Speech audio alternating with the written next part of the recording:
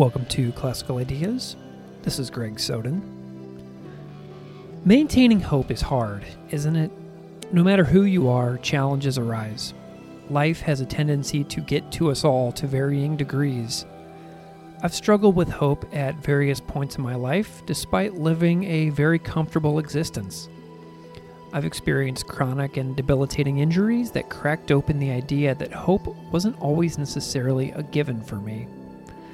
Seemingly all at once, I had a knee go bad, and then a spinal disc go bad, and the sudden realization that I could struggle to have hope for the future is an experience that I haven't been able to shake. Though healthy now, those thoughts linger. So, hope as a concept within and outside of religion is an idea that intrigues me greatly as I age in ways I never could have imagined 8 or 10 years ago. So when Dr. Bradley Onishi of Skidmore College and the Street White American Jesus podcast reached out to me to suggest I talk to his friend Dr. David Neuhauser from the Institute for Religion and Critical Inquiry at Australian Catholic University in Melbourne to talk about Dr. Neuhauser's new book, Hope in a Secular Age, Deconstruction, Negative Theology, and the Future of Faith from Cambridge University Press, I knew it would be a great conversation. And indeed it was.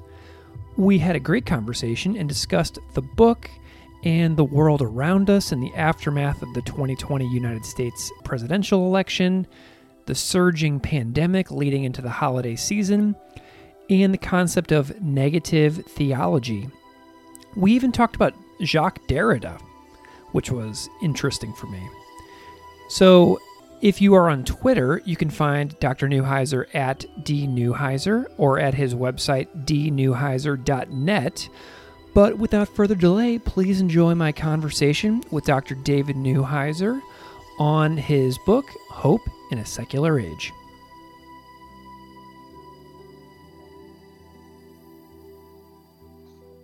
Dr. David Neuhauser, welcome to Classical Ideas. Thanks, it's great to be here. I'm so delighted to have you. First of all, big shout out to our mutual friend, Dr. Bradley Onishi, for bringing us together. So if you want to say hi to Brad, go ahead. Brad, you're the best. Awesome. Well, Dr. Neuhauser, go ahead and introduce yourself however you see fit to the audience of Classical Ideas. Yeah, I mean, at the moment, the thing I'm feeling is that I'm an apprehensive partisan of democracy, just because I feel like the American political situation is really quite worrisome, and I still believe in democracy, but I'm a little worried about how it's going to work out in the medium to long term. Otherwise, my day job, I'm a research fellow in religion and theology at the Institute for Religion and Critical Inquiry at Australian Catholic University. So I'm an American, but I'm living in Australia. I've been here for the last 5 years. And I have a background in the history of Christian thought, and focusing on the first 5 centuries of Christian thought and contemporary theory. And I draw on these sources to try to think about political and ethical issues that are pressing today. So that's what I'm about. Awesome. Well, considering that intro that you just gave, I think that we should tell the audience that we're recording this on November 18th, 2020. I think it's also November 19th where you are in Australia, right? It's confusing, yeah. Excellent. Okay, so it's tomorrow for you. So David's in the future, everybody. So I'm curious about your academic path a little bit. What led you to becoming a philosopher of religion? I always ask guests to talk about their major turning points in their career that set you up for where you wound up where you are today. So what was some of your major turning points along your path?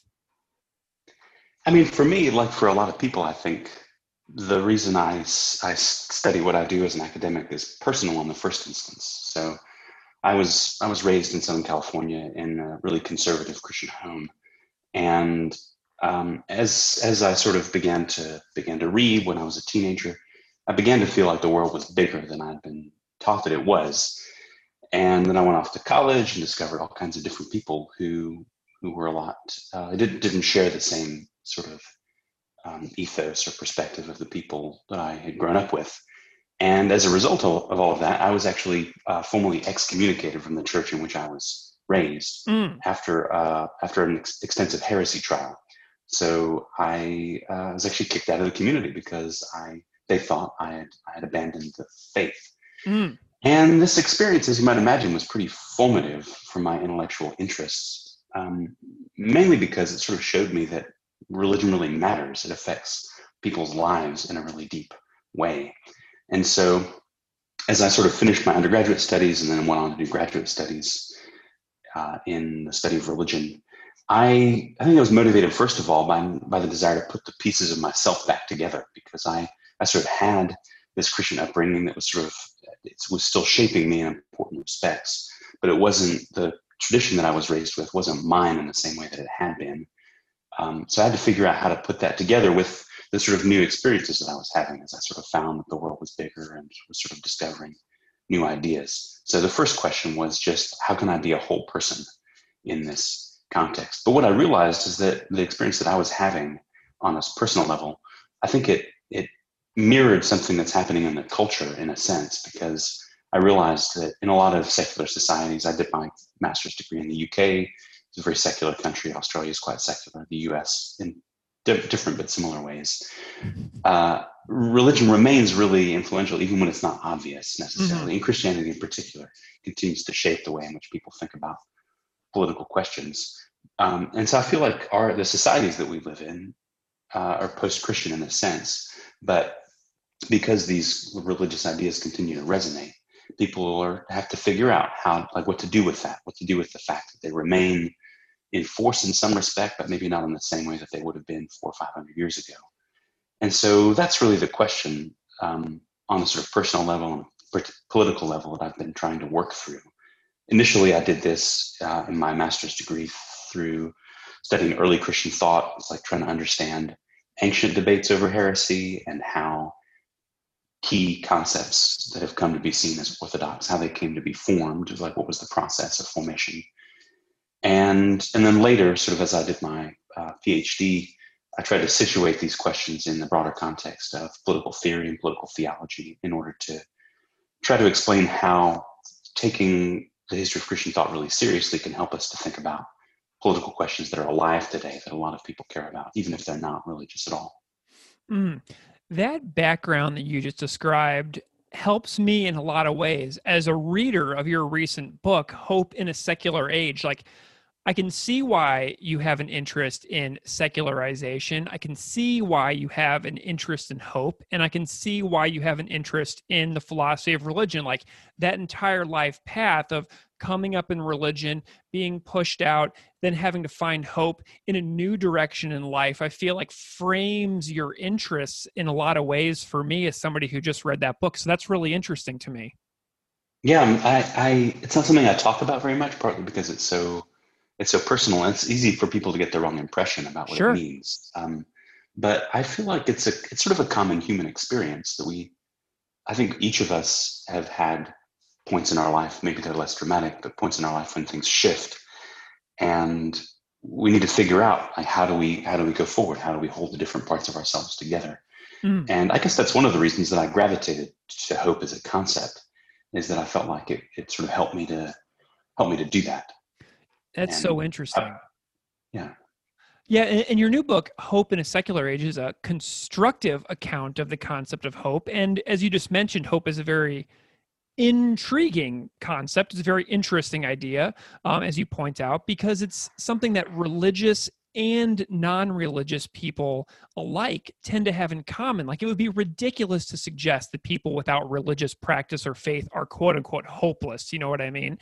So the root of our hope may come from different places, but hope is something that almost all, I'm not going to say all, of course, but almost all people sort of cling to. Do you have any other, ways into hope as a concept that you started thinking about within philosophy? Like, how did you latch on to this concept in the first place? I mean, I think, again, for me, initially it was personal. So the first line of my book is, I wrote this book because I believe it's hard to hope. And in my own life, I've lived generally like a life that, by comparison with most of the people in the world, is pretty comfortable. But I've still experienced some pretty dark moments and difficult challenges. And that experience of disappointment, I think, is something that's different people experience it in different ways, but it's also common, and it's something that people hold in common. And what I've found in my life is that it didn't do me any good to try to explain away the disappointment that I was experiencing. This was an approach that I feel like some religious thinkers take. They sort of say, if a bad thing happens, it's not really bad. It was God's plan. Everything's going to be okay, whatever. But I've found that those explanations aren't really satisfying, because if the disappointment's intense enough, it's there with you. It's sort of sitting within you. And so I wanted to find a way to acknowledge that, to acknowledge when disappointment is real, and to acknowledge just the sort of feeling of fragility that I think we experience a lot of the time, while at the same time articulating the possibility of persistence in the face of that vulnerability.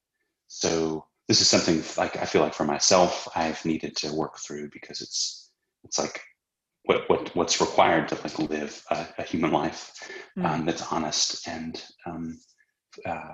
attentive.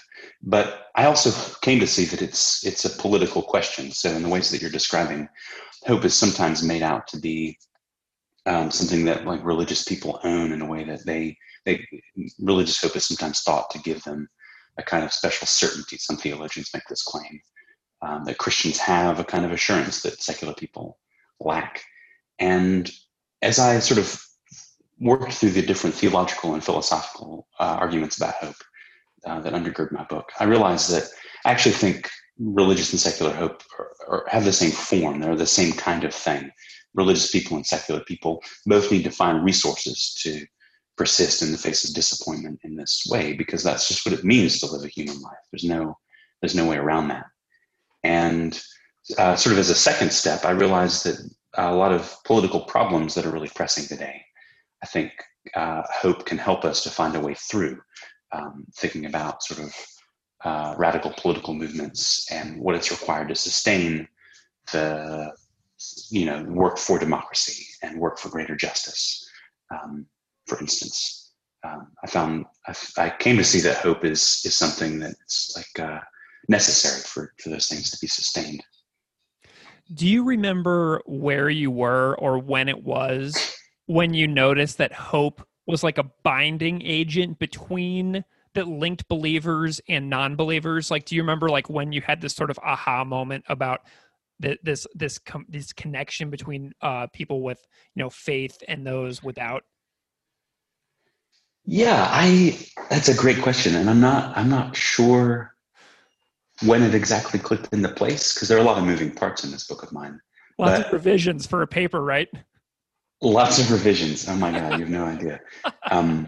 But I think one experience that was really formative for me about this was watching Barack Obama's 2008 presidential campaign.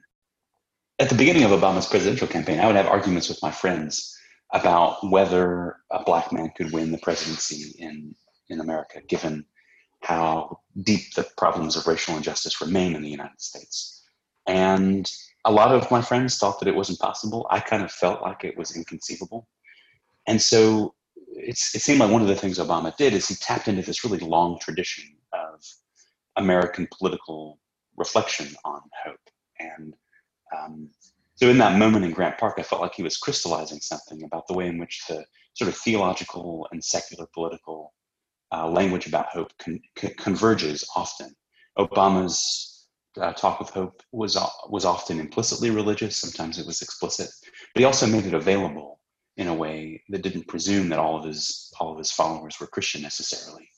And I sort of realized in that moment that hope represents a kind of point of contact between the secular and the religious. It's a word that's sort of charged with significance, and it's often taken up, as I've come to see in lots of political movements, as something that is profoundly motivating in ways that are similar to religious traditions, without necessarily sort of tapping into any kind of metaphysical religious views.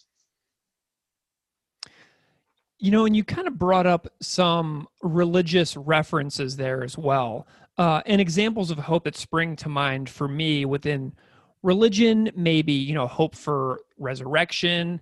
But there also is like other kinds of hope, like hope for the future, hope for prosperity.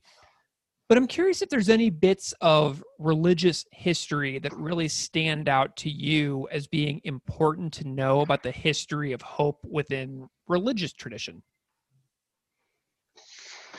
So the traditions that I work on in Christian thought are drawing for their understanding on hope on themes that are pretty deeply woven within Jewish and Christian scriptures. So there's this sort of undercurrent of messianic expectation in the Hebrew scriptures.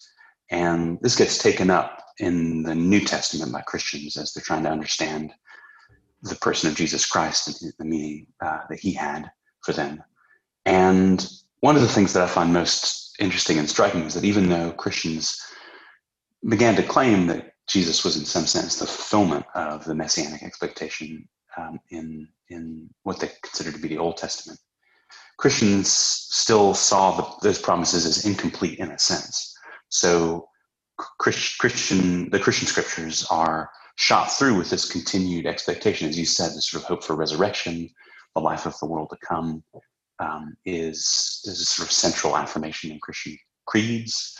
And throughout the New Testament, there's this sense that something has happened in the person of Jesus that is sort of radically new, that changes the world, but the change is yet to be realized fully. So in Christian authors like the Apostle Paul, in the book of Romans, he talks about how hope that is seen is not hope. Hope has a kind of invisibility for Paul. And it's related in Romans to the way in which he says creation continues to groan in expectation of the coming of the Lord. So there's this sense that even for Paul, who's sort of like the sort of paradigmatic like Christian theologian in a sense, he sort of his writings about hope are acknowledging that it's sort of hard to wait in the moment. That there's this incompletion, there's a kind of vulnerability, it's painful. And so even though Christians have this sort of like sense that the Messiah has arrived, they're still in this state of suspension. So for me, in terms of like religious thought, that's the sort of heart of it. And one of the things that I've been interested in working through is how even in the wake of secularization, this vision of hope and the sort of longing for the transformation of the world that remains to be seen, how it continues to motivate politics even outside of an explicitly Christian frame. Mm. Let's go on to the other hand as well. So now we have like the religious history a little bit. Now I'm curious about the history of the term secularization. I feel like that might have an interesting backstory as well that we could do on the other side of the coin. Do you have any interesting tidbits about the history of how the term secularization came to exist and to be seriously discussed within societies around the world?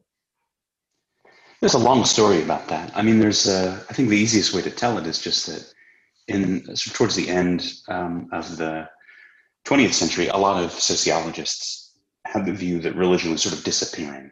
There were declining rates of religious identification in many advanced industrial societies. And a lot of people had the view that religion was sort of on the way out. But sort of towards around the turn of the millennium, many of them revised their views, and they realized that actually there are religious movements that are resurgent around the world. This has to do partly with the way in which modernity as a concept is associated with European culture, but of course the world is a lot bigger. And so in many parts of the world, in the global south, Islam and Pentecostal Christianity and Hinduism and other traditions were not only sort of continue to be influential, but in some cases they were resurgent. And then in the US, I think 9/11 and the sort of anxieties about radical Islam that it sparked led to this sense that religion was continuing to have a really important role in the politics of these sort of ostensibly secular societies. So some theorists have argued that rather than seeing secularization as the sort of disappearance of religion and sort of leaving behind an empty space, that it's a kind of transformation that happens whereby what it means to be religious shifts in a subtle but significant way. So this is something that Charles Taylor argues in his book, A Secular Age. And I have some disagreements with the way that Taylor tells his story, but I think it's helpful the way he frames it as being secularization as the kind of translation of Christian ideas into a pluralist context where those ideas remain in force in a sense, but they come to mean something slightly different. So hope, I think, is a good example of that, because I mentioned Barack Obama. I mean, he's a sort of example of the way in which hope gets taken up and secularized. And it's possible in Obama to hear echoes of the sort of Black church that he was formed in a sense, his political sensibilities. It's also possible to hear echoes of a really sort of amazing and weird book, Theopolis Americana, that the Puritan preacher Cotton Mather wrote in the early 18th century. This idea that America gives hope for the world because it's chosen by God. So Obama's tapping into these like theological themes that go back a long way, but he's also translating them in a way that they're sort of available to everyone. And I kind of think that's a good way to think about secularization. Something has happened. We're not living in the Middle Ages anymore, but the sort of echoes of religious traditions continue to reverberate in a way that remains really significant. Gotcha. Well, and what's really interesting now about the term hope is that we're living through this thing, which is the elephant in the room right now. It's the COVID-19 pandemic. We have very good vaccine news within the last couple of days, but where I live here in Buffalo, New York, we are being shut down on Monday. And we're going back into our little egg crate lifestyles, it looks like. So there's hope, but there's also a very mixed bag of, hope and despair going on all at once in my head. Like I'm living in this total cognitive dissonance all the time about, being hopeful for the vaccine news while also being sucked into this thing about my kid coming home full time.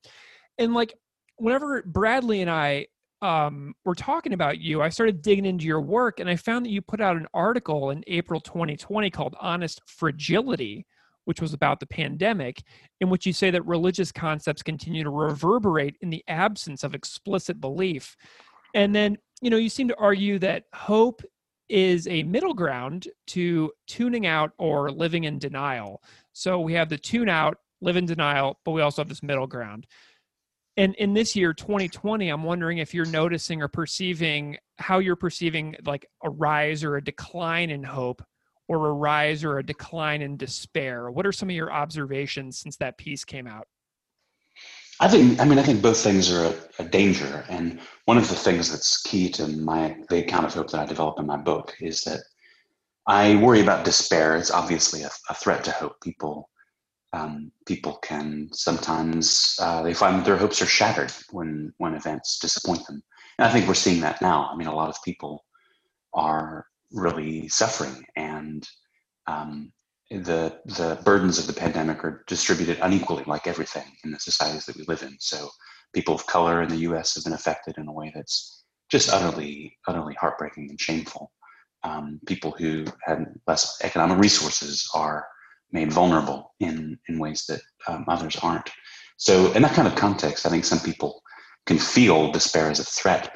I'm equally worried, though, about the danger of complacency. So one of the things I argue in my book is that just as despair is a threat to hope, feeling like everything's just fine, the sort of confidence that everything will be well, can also undermine hope.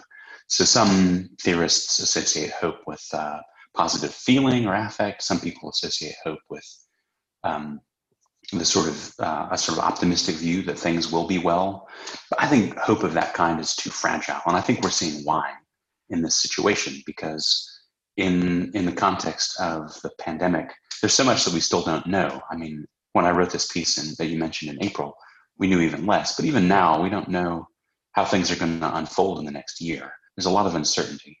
And so it doesn't do any good to act as if things are more certain than they actually are, because that confidence it's fragile, it's brittle. And on the other hand, it also distracts us from what we need to do. So I think what we need now is a way to acknowledge that in relation to COVID, things are really hard, things are really uncertain.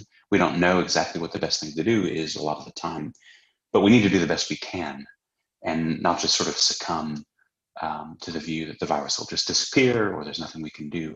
And hope is the thing, in my understanding, that allows us to live in this middle space, this sort of difficult suspension of affirmation in the face of uncertainty, or action that acknowledges its vulnerability. This also goes, by the way, for politics. I mean, I feel relieved, like many people do, that Joe Biden won the presidential election by a fairly clear margin. Mm-hmm. But I think that the prospects for American democracy over the next 30 or 40 years are really grim, because the Democrats seem unlikely to take the Senate, even if they win the special, these are the runoffs in Georgia. A 50-vote Senate isn't likely to create sort of major democratic reforms. And without them, given the way the demographics in the US are shifting, it seems unlikely that the Democrats will take the Senate in the next 30 or 40 years. Like, as long as I'm alive, I think it's almost inconceivable. At least after 2022, it's almost inconceivable the Democrats would have the Senate.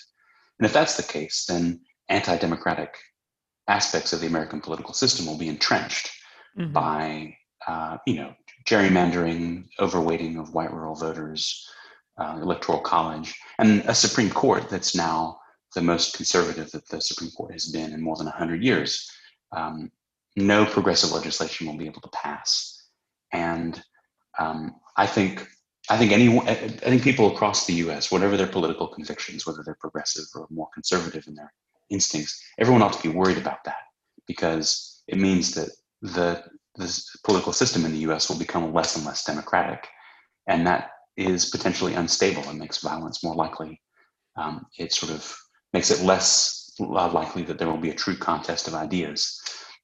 So that's to say is that I think there are lots of reasons for pessimism about American politics, but that's exactly the reason why I think we need hope now, all of us, because what we need to do is to mobilize as best we can in order to expand democracy, expand access to voting, and defend a political system that's truly under threat. Has this fragility, this revealed fragility of the democratic process and democratic institutions on top of this pandemic, has this altered the way that you see your own work and your own research agenda for the next however many years? It has, in a really deep way. I mean, a lot of the transformation, I think, in my own thinking is, I'm still not sure what it will mean in the long term, but I'm especially, I've been watching especially closely the movements for racial justice in the US and around the world. I mean, in Australia and like in many places, there were movements, there were marches after the death of George Floyd and Breonna Taylor. And I think the movement for Black lives around the world, but especially in the US, is a really powerful instantiation of hope. But I'm still trying to understand exactly how hope works there and how it's moving people. And one of the things that I think I'm beginning to work through, and again, mostly I'm trying to listen and attend to what's going on. I mean, I feel like, I don't have anything like a grasp on it. But one of the things I've been working through is the politics of the miraculous. So my next book that I'm writing at the moment is on political theology of miracles. And it's inspired in large part by the movement for Black Lives and other movements of that kind, Extinction Rebellion, who are demanding, where people are demanding changes that seem impossible to envision. They're demanding a justice that in many cases is sort of beyond comprehension, but the sort of impossibility of the aim doesn't prevent them from working towards it. And so one of the things I'm trying to do is to explore how the really long history of reflection on the miraculous, both in a theological and a political context, how that can help to give language to these impulses that we see playing out at the moment. We will definitely do a sequel to that book whenever you come out, because right now we'll do the secular and then we'll do the miraculous on the next time. Perfect. So that'll be so cool. You have an open invite to tell me when you're ready for that, by the way. Awesome, great. So back to Hope in the Secular Age for now. I was really taken with your parable of Marozia in the beginning of the book, and I'm wondering if you can just tell the listeners a little bit about this illustrative example, because I found it to be so gripping and interesting to read.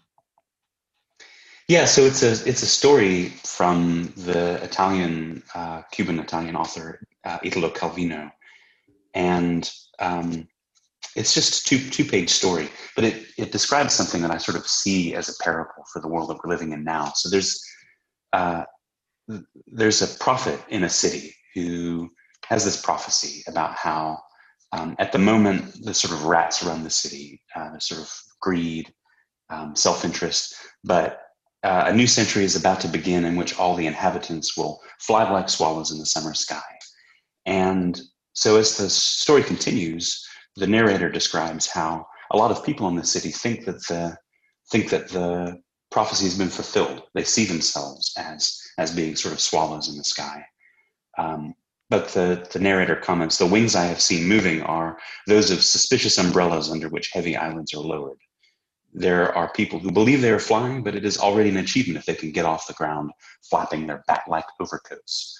So as I see it, this is sort of a parable of complacency, how in secular neoliberal societies, it can be very easy to sort of slip into a comforting sense that this is the end of history, as Francis Fukuyama said. Like this is the realization of some sort of synthesis.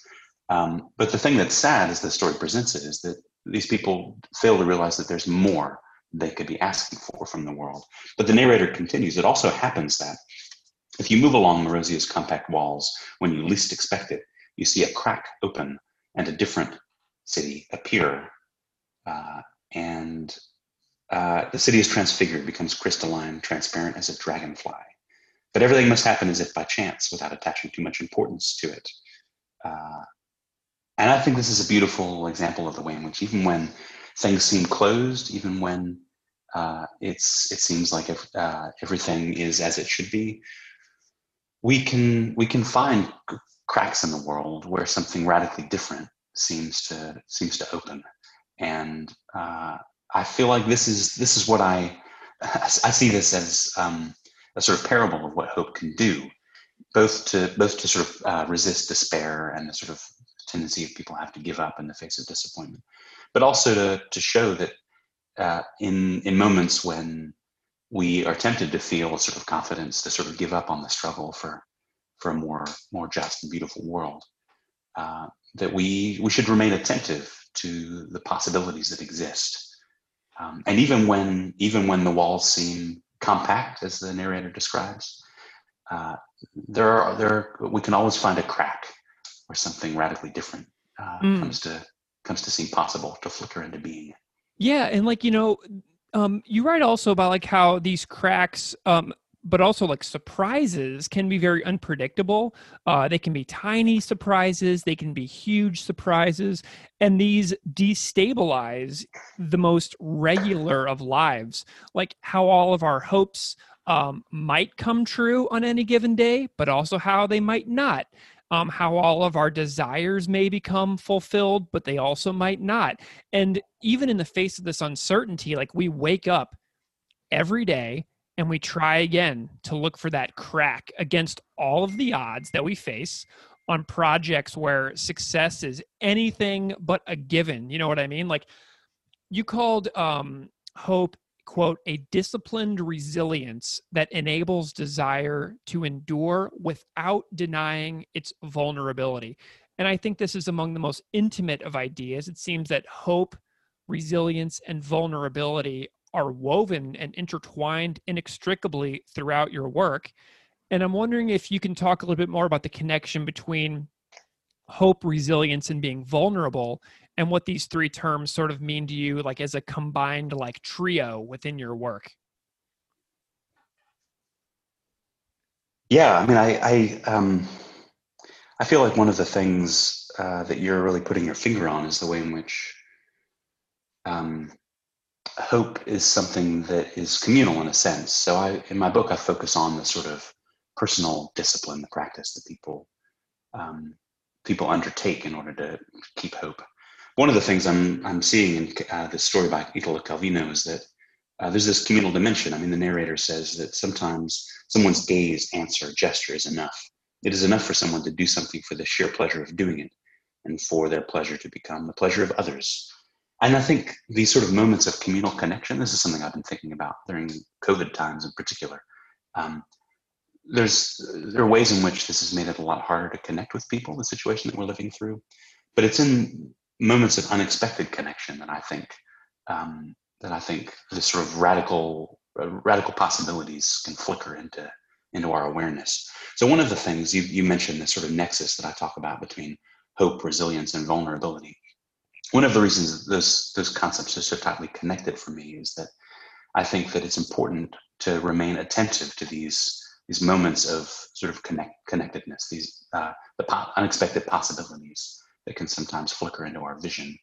And in order to do that, I think it's important to acknowledge that we are vulnerable, that we don't have a sort of stable certainty, whether it's in politics. We don't know whether the political movements that we support are the right ones. We don't know whether the causes that we support will succeed, or also in personal life.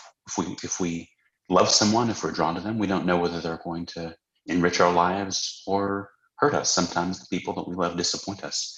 Also in religion, I mean, this is why, so for me, hope crystallizes the way in which religious faith is uncertain in the same way. So in each of these areas, I think it's important to acknowledge that we are vulnerable to disappointment in a way that's really real. But in the face of that doesn't have to crush us. And so I see hope as a sort of disciplined resilience that acknowledges the way in which things are uncertain, but presses forward anyway. I want to talk a little bit about the tension between religiously hopeful people and secularly hopeful people as well. I feel like religiously hopeful people might view secular hope as more fragile than religious hope. Have you found that to be the case? And if so, I'm wondering what might be a retort to the fact that your secular hope is more fragile than mine. Right. So this is a sort of central pivot point for my book, because there is a common understanding that I think you're describing, that religious hope has a sort of certainty that's provided by some kind of knowledge of the ultimate, knowledge of God. And Christians in particular have shown this tendency to claim that they have a kind of hope that secular people can't access. One of the reasons I think it's so helpful to think about hope in a secular context is that I think the context that we're living in shows that was always a lie, that in fact there are really ancient traditions of Christian thought, the materials that my book draws on. And I've already mentioned the Apostle Paul, but there are many others. There are these deep traditions in Christian thought that acknowledge that hope is vulnerable to disappointment, that there is this sort of groaning that's real. And religiosity doesn't provide a sort of end run around the human condition. That in a way, I think religious hopes have the opposite character. So in the context of Christian thought, I think the sort of hope for the transformation of the world, the resurrection of the body and the life of the world to come, it intensifies discomfort with the situation of the world as it is. I see it as being a sort of spur to continual restlessness and continual work to try to make the world more just and more beautiful. And so in a sense, I think religious and secular hopes, as you've pointed to, they have different content. So people who aren't Christian don't hope for the same things that Christians hope for in every respect. But I think secular and religious hopes are of the same kind. I think they have the same form, because I think everyone, regardless of what their commitments are, has to face these moments where the things that we care about don't come to fruition, and we have to find a way to press forward anyway. And that's a sort of a disciplined resilience that I think religious and secular people share. You also write in the book, and you said this name earlier, but you keep talking about some other ancient figures besides Paul, and I think that one of them you were referring to is Dionysius. Is that right? Yeah, that's right. A pre-modern monk. I'm wondering if you can tell me a little bit about this figure and why Dionysius came to be featured within your work. Yeah, so Dionysius is one of the most sort of influential theologians for medieval Christian theology. And so, Thomas Aquinas, for instance, cites Dionysius all over the place. And also there are other sort of medieval mystical traditions, Meister Eckhart, Cloud of Unknowing, and others are drawing on him in a really deep way. So he's sort of at the heart of the really important strands in Christian history of Christian thought. But in my reading, he exemplifies the most sort of radical theological negativity. So one of the central claims that Dionysius makes is that because God, in his understanding, is the source of everything in the world, God is the creator, and because the concepts that humans have to think with are drawn from the realm of creation, Dionysius says that none of the concepts that we have available to talk about God, none of them actually are adequate. They all fall short of God in a sense, because God is beyond everything that's created. God's not just another thing in the world, but the source of the world. And so for Dionysius, he says that this means that Christians need to negate everything that they say about God. So he says in this really amazing passage that God is not light, God is not goodness, God is not divinity, God is not oneness, all the series of classic theological claims that Christians make about God, Dionysius negates. Wow. Which is wild. It's wild. Yeah. It's amazing. It's amazing. But at the same time, and this is the thing that really interests me about Dionysius, he continues to affirm all of those things about God. So he continues to make all of the traditional sort of Christian claims about God. He sort of affirms Orthodox Christian theology in a really deep way. But he does both at the same time, the negation and the affirmation. And I think, first, I think I came to Dionysius partly because it seems like this is kind of a weird thing to think. It's a weird thing to do. It's paradoxical.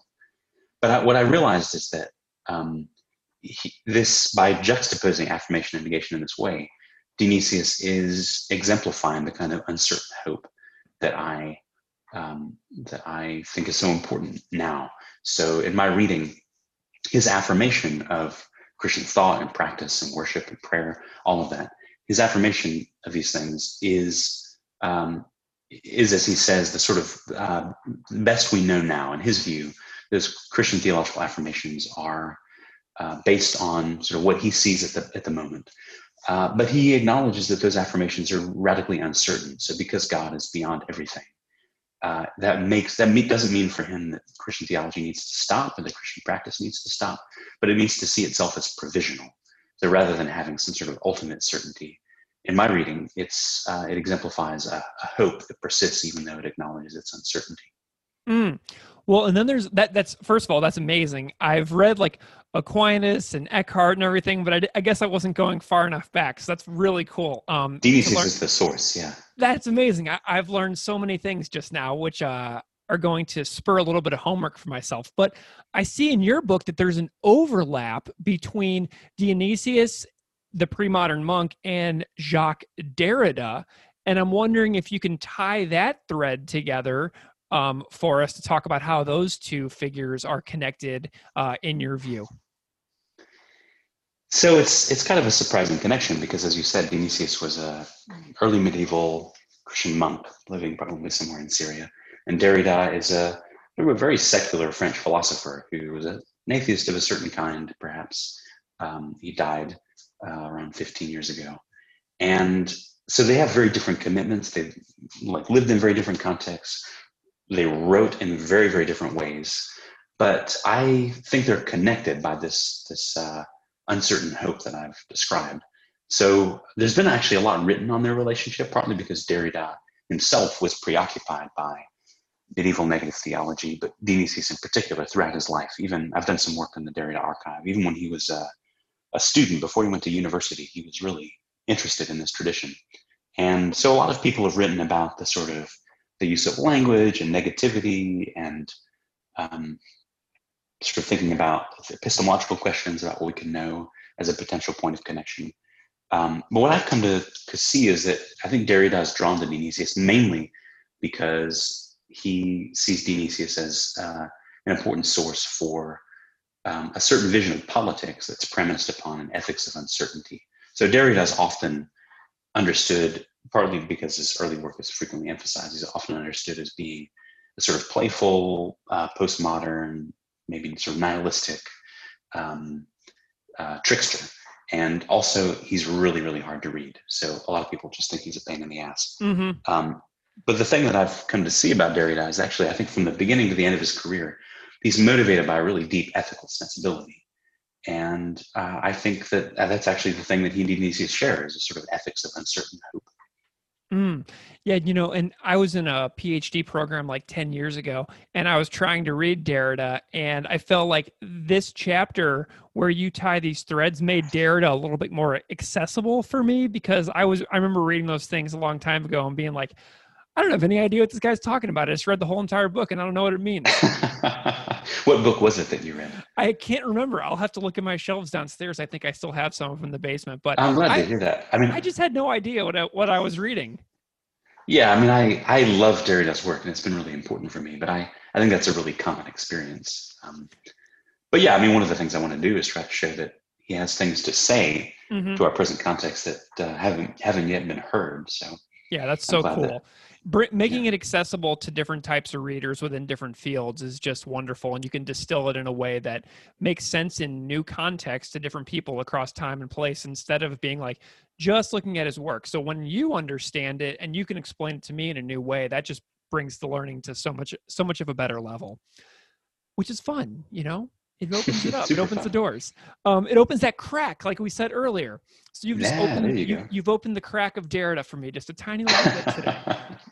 So glad. So something in the book that I was really pleased with and really interested by was chapter 4 in particular, in which you addressed common responses to secularization, like dogmatic retrenchment, and which we see lots these days in multiple forms, as well as like it's indeterminate spirituality in my case, where I've like sampled so much that I see things in all traditions that I absolutely love, and therefore see no reason to jump into any one, and then I'm thus left with none.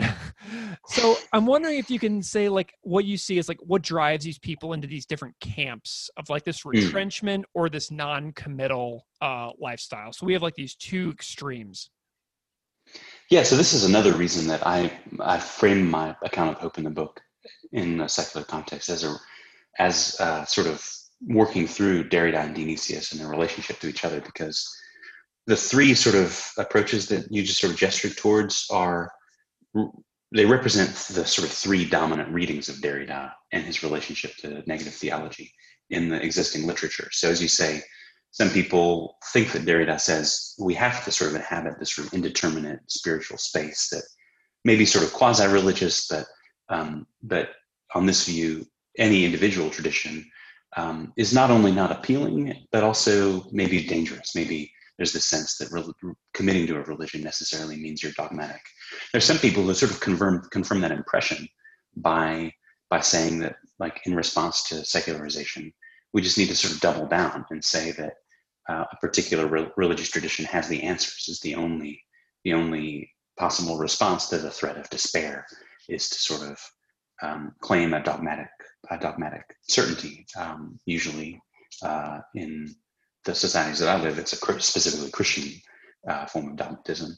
And on the other hand, some people see Derrida and they think that Derrida represents a radical atheism that actually just sort of rejects religion altogether, that thinks it's just not seeing Derrida as quasi-religious, but anti-religious. And I think as a reading of Derrida and as a reading of Derrida's relationship to negative theology, each of these three readings misses the point. And that's useful to me, partly because I think that these aren't the only options that we have available in the secular context that we're living in. So one of the things I think Derrida points to in relation to your experience, Greg, is that I think Derrida thinks that even something that seems like it's sort of quite indeterminate, it's actually specific in lots of ways. So Derrida, as an example, like he's always reading, he's always working through other texts. He doesn't necessarily align himself with any one of them, but that doesn't mean he's sort of floating above them in a way. Instead, right. Derrida describes the way in which people are, in his view, they're always sort of knit within traditions that they might not sort of claim as their own in an unproblematic way, but those traditions still leave a mark on them. And so that's the way in which I understand him to be trying to sort of find a sort of specificity that often gets overlooked. So indeterminacy, in his view, would be a space that people can't really inhabit because people are embodied, people are specific, and we're carrying a sort of network of influences within ourselves. What that means, secondly, is that I think Derrida, is open to a form of religious identification that's not dogmatic. So I think Derrida does resist a sort of dogmatic form of religious commitment. He thinks that that's a mistake for ethical and political reasons. But I think on the terms of his thought, a person can commit to a particular tradition through this sort of uncertain affirmation of hope that I think he exemplifies. He doesn't do that, so I'm not trying to baptize Derrida after the fact. But I think on the terms of his thought, that's something that people can do. And in addition, that's something that I think Dionysius likewise exemplifies. So Dionysius shows that this sort of uncertain affirmation, hopeful affirmation of a particular religious or political tradition is consistent also with the sort of most orthodox Christian theology. So that's a sort of one of the things I want to offer is just to say there's another option besides the ones that seem to maybe be dominant. Well, you keep tying me to Derrida. I love this. This is great. So, you've read a lot about this within, the history of Christian thought, Christian philosophy. I'm curious if just in your own curiosity, you may have found some favorite uses of hope in any other religious scriptures from any other different traditions. Have you dabbled around looking for hope within different kinds of scriptures or anything? I have, although, I mean, I, like a lot of scholars of religion, I'm somewhat alienated from religion as a category. I feel like the sort of self-alienation of religious studies as a discipline is one of the things I love most about it. And so, yeah, I haven't done much of what often gets called comparative religion, but I have a longstanding interest in atheism that's informed by my reading of Derrida. And I'm not particularly interested in debate about whether atheism is or isn't a religion, but the sort of comparative sensibility that you're describing, I think I apply that to atheism. And so certainly in Derrida's work, but also in literary works. So Italo Calvino's stories aren't explicitly religious in any way, but I begin my book with the story of Marozia that we've discussed because I think people think with images. I mean, there's a style of philosophy that emphasizes the literal mode of discourse, but I think that misrepresents how thinking actually works. And so I try in my book and in my work to sort of bring in poetry, literature, and other sort of non-literal modes of discourse to sort of open up new ways of thinking. Jorge Luis Borges is an important influence for me about both about hope and also just about how to read. Nice. Yeah, for sure. Nice. Well, and I have a question as well that I want to ponder with you here for a second. We're thinking about this concept of hope, and if you've ever listened to my show, people out there have listened know that I'm like super into like punk and hardcore music. So I'm thinking about like the Bad Brains, like PMA, like positive mental attitude, like this philosophy of life of having a positive mental attitude. And I'm wondering if these ideas of hope and like PMA can be something of a religion in themselves, so to speak. Like, can hope be can be religious? Can PMA be religious? Like, do these things come together at all in your view? Like, does the universality of hope mean we're a little more religious than some of us may believe? Oh, I think it's a really great question. I mean, even though we've been using the word religion throughout this conversation, the thing I try to do in my work is usually a lot more specific than that. So partly based on the way in which Derrida has influenced me, I tend to try to look at very specific traditions. And so in this case, I'm asking about how medieval negative theology and sort of postmodern deconstruction, how they can speak to each other. And what I found is much as you described, that I think across their many differences, I think they share a hope that's really similar. So that's not to say that Derrida is more religious or not, but just that there's a specific point of contact between these very different traditions that I think is important.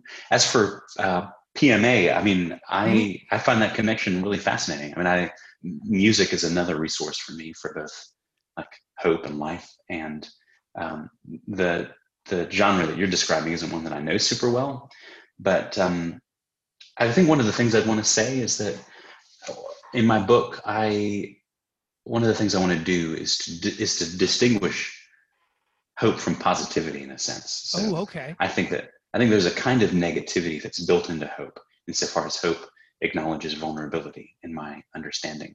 There's also kind of positivity at the same time. So the thing that I find interesting, and the reason why I think deconstruction and negative theology exemplify hope, is that they hold together affirmation and negativity in the way that I've described. But one of the things I think is important, and it's important for politics now, I think in the US and elsewhere, is to create a space where people can share a hope that motivates a political movement, even if they're inclined to positive affect or negative affect. So I want up to sort of describe politics that can incorporate people who are melancholy, people who are inclined to see the negative, and people who are sanguine, people who are inclined to see the positive. And I think actually hope holds the possibility of holding all of that together in a way that I think is really important. Yeah, and we're recording this in late November of 2020.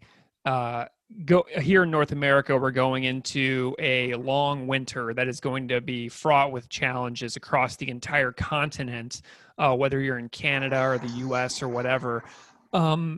What about this time seems extremely important regarding the concept of hope as us here in North America as we head into this very challenging winter ahead of us?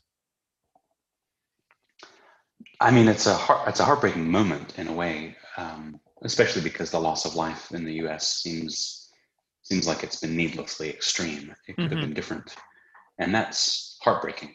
And well, I guess one of the things I think is important, and this relates to what I was just saying about positive and negative affect. I think it's important to create a space for mourning. A friend of mine, Joseph Winters, wrote a beautiful book about this, Hope Draped in Black, about the relationship between hope and mourning in traditions of Black thought. And I think it's important to sort of create a space to acknowledge when heartbreak is real without giving up on hope, to articulate a hope that can incorporate that mourning within it.